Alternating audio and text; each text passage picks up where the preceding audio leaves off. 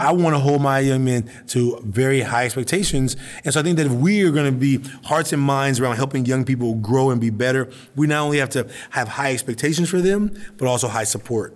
You're listening to the Getting Smart podcast, where we unpack what's new and innovative in education. And today we will hear stories from leaders who are inspiring what's possible in project-based learning. These leaders all spoke at this year's PBL World Conference, where more than 800 educators gathered in Napa Valley to discuss and learn more about high-quality project-based learning. Right, and more holistically, the conversations were about engaging students, reaching students, and caring about students. We asked education leaders about the challenges to scaling high-quality PBL, especially the leadership challenges. You'll learn from three of the sharpest and most dedicated minds in this work, including Gia Truong, Ashanti Branch, and Bob Lenz. First, we get a chance to talk to Gia Truong, the CEO of Envision Schools, which is a charter network in California that uses high-quality project-based learning for and with students. Gia was also a speaker at PBL World, where she spoke about how she wants to create more equitable learning experiences for students and explores the relationship between equity, project-based learning, and skill building, especially for those students who come into classrooms who are behind. And some people say that PBL is not possible for students who may already be behind or who are struggling. But Gia helps bust that myth and shares how Envision Education helps all students through PBL. Here's Gia on her own history, why she promotes engaging, high-quality project-based learning. So Envision Schools is a very mission-oriented organization. We operate 3 charter schools, 2 high schools, 1 6-12, and then we also have a consulting division that shares our best practices to other districts and schools. We serve predominantly low-income students of color that will be first in their family to enter and graduate from college. I feel like teaching was probably my only destination.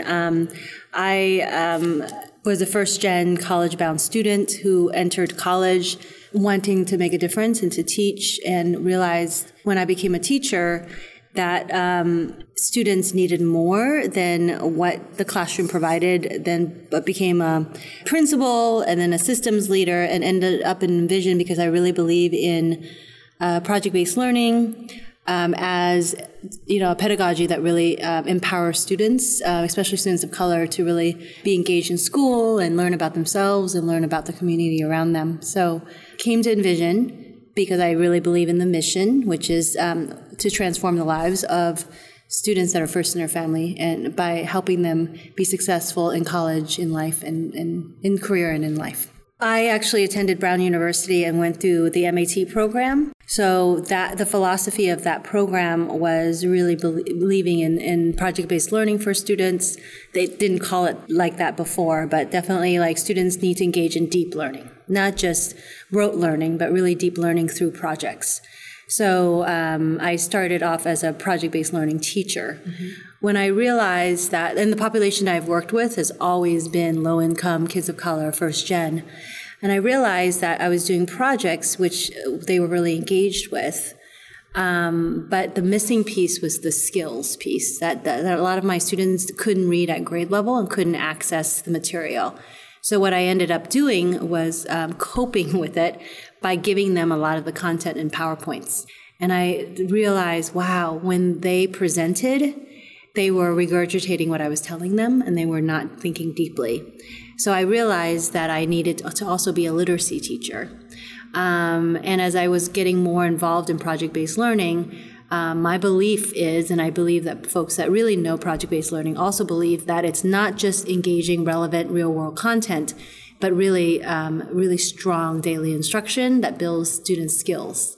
So I became a stronger project-based learning teacher by teaching relevant, engaging, authentic projects that incorporated skill building, where kids are actually learning literacy skills and learning other critical thinking skills to really understand the projects deeply.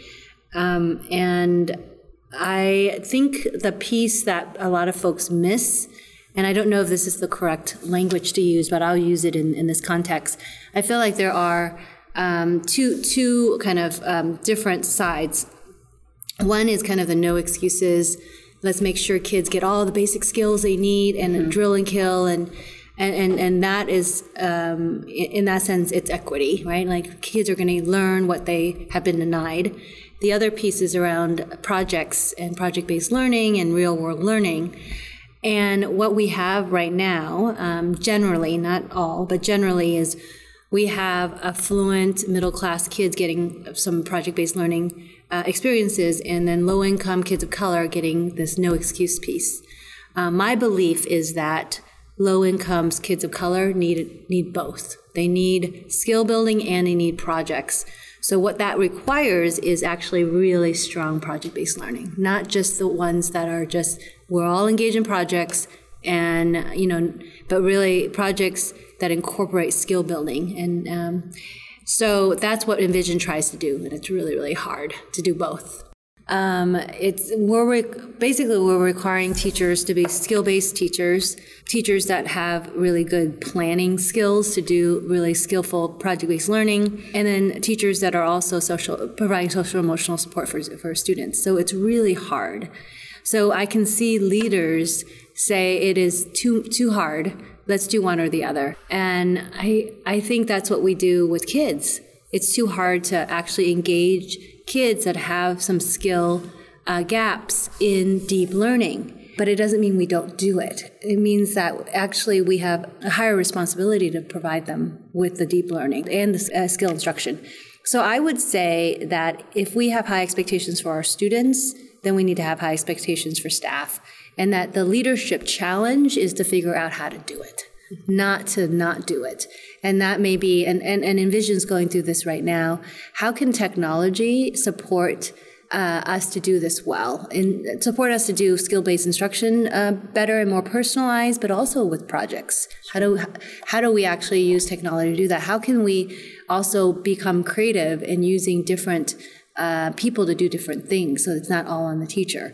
So I think it's absolutely possible. We have to believe it's possible, but it's just about how do we shift and change systems in order to make sure that the conditions are there for teachers to be successful and for students to be successful. You're listening to students, parents, and teachers talk about project-based learning on the Getting Smart podcast.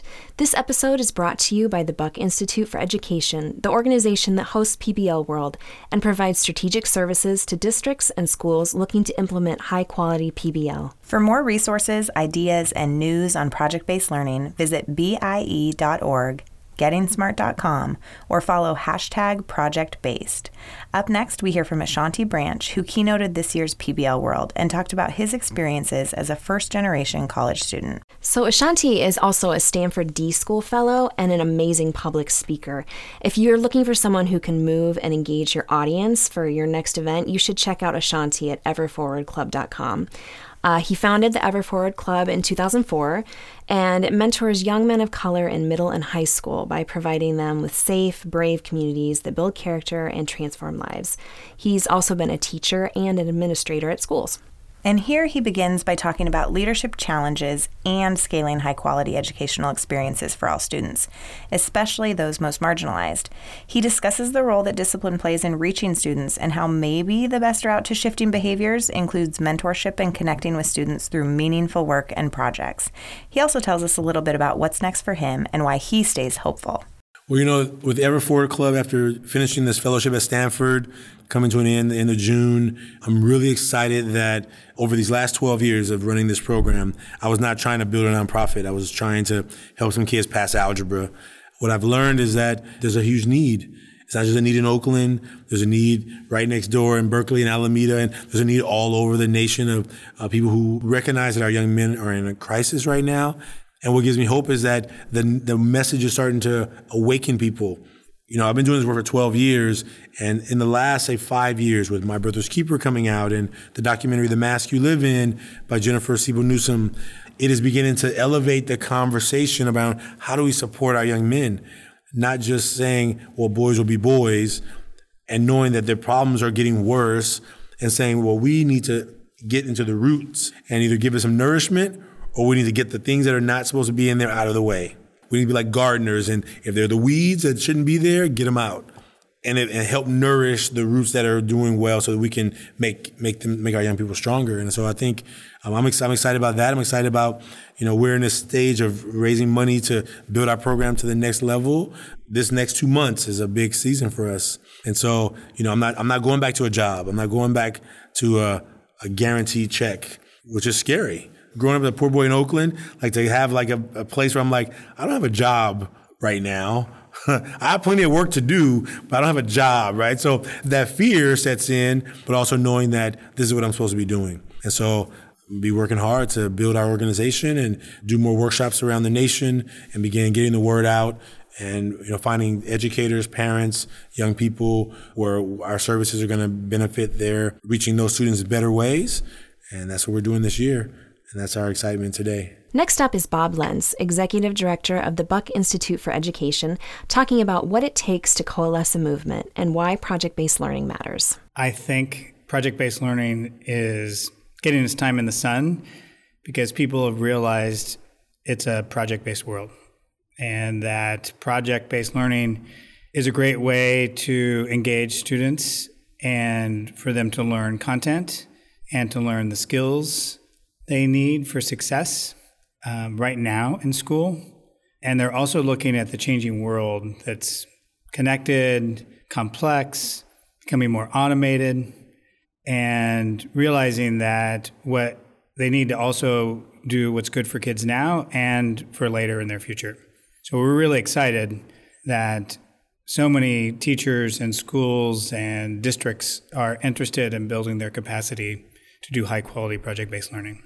Paul Tuff, in his book, Helping Children Succeed, quotes from my book, Transforming Schools Using Project-Based Learning and Performance Assessment and the Common Core Standards, in one little section where we say we have yet to find a student who's too far behind or too far ahead to have a project-based experience where they that they don't learn from. And so what it takes to support students, and we really agree, and he uses research in his book, that is both relationship and having the opportunities to connect with students and see them as human beings and people, much like Ashanti Branch in his keynote here at PBL World highlighted. But it's also the pedagogy or the teaching and learning, and where we think project-based learning has the opportunity to both enhance that relationship with students and teachers, but also have the chance for the students to become engaged in things that they care about and content that matters in such a way that it leads them to success in school and then also prepares them for the changing world. When asked about challenges to scale, Bob speaks about being in it for the long haul and encourages us to think beyond a quick fix. Well, I think the biggest challenges is the commitment to overcoming the barriers. So what we see is the challenge are the barriers, that we need to have more coherence in our schools, and especially with regard to project-based learning.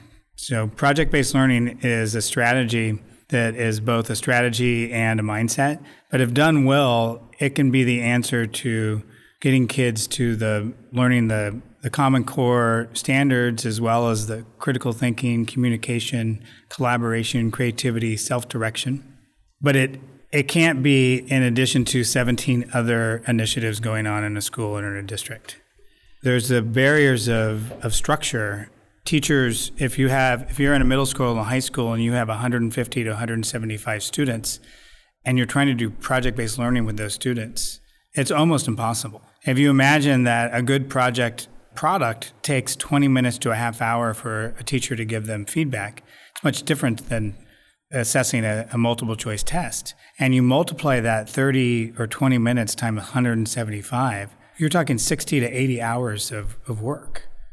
Well, that's on top of 40 hours of working with students. So this challenge of structure and time is a big barrier, and it's going to require a lot of change management. And third is commitment, that you learn to do project-based learning by doing project-based learning. And most often, as you get started, it's not your best work.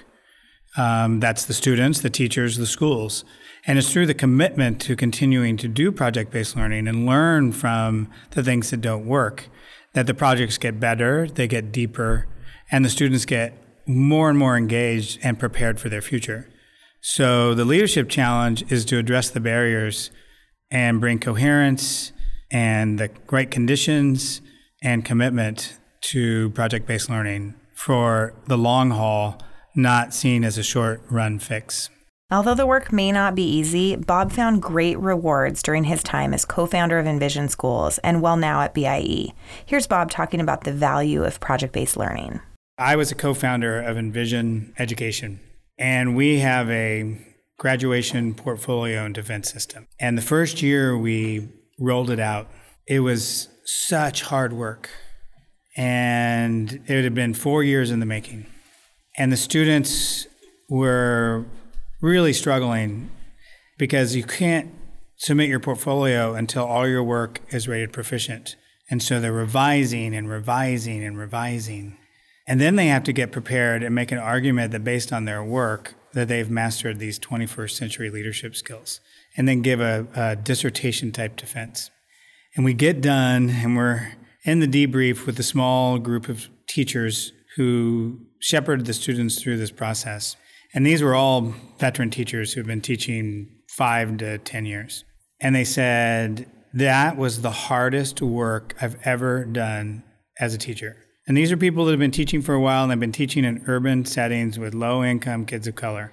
And that was the hardest experience hardest they've ever worked. And then they said, and it was the best experience of my teaching career.